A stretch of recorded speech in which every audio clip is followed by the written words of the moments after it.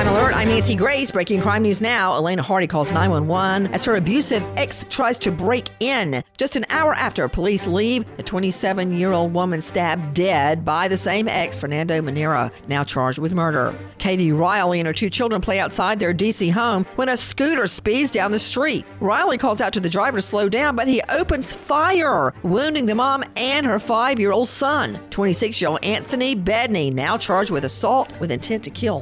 With this Crime Alert, I'm Nancy Grace. They say, if you love something, set it free. At LifeLock, we say, what a load of bull hockey. All that saving up and paying off debt, and now some identity thief wants to set it free? Crazy talk. LifeLock helps monitor your info and alerts you to potential identity threats. If you become a victim, we'll help fix it. No one can monitor all transactions, but LifeLock helps you keep what's yours. Save up to 25% off your first year at LifeLock.com with promo code NEWS.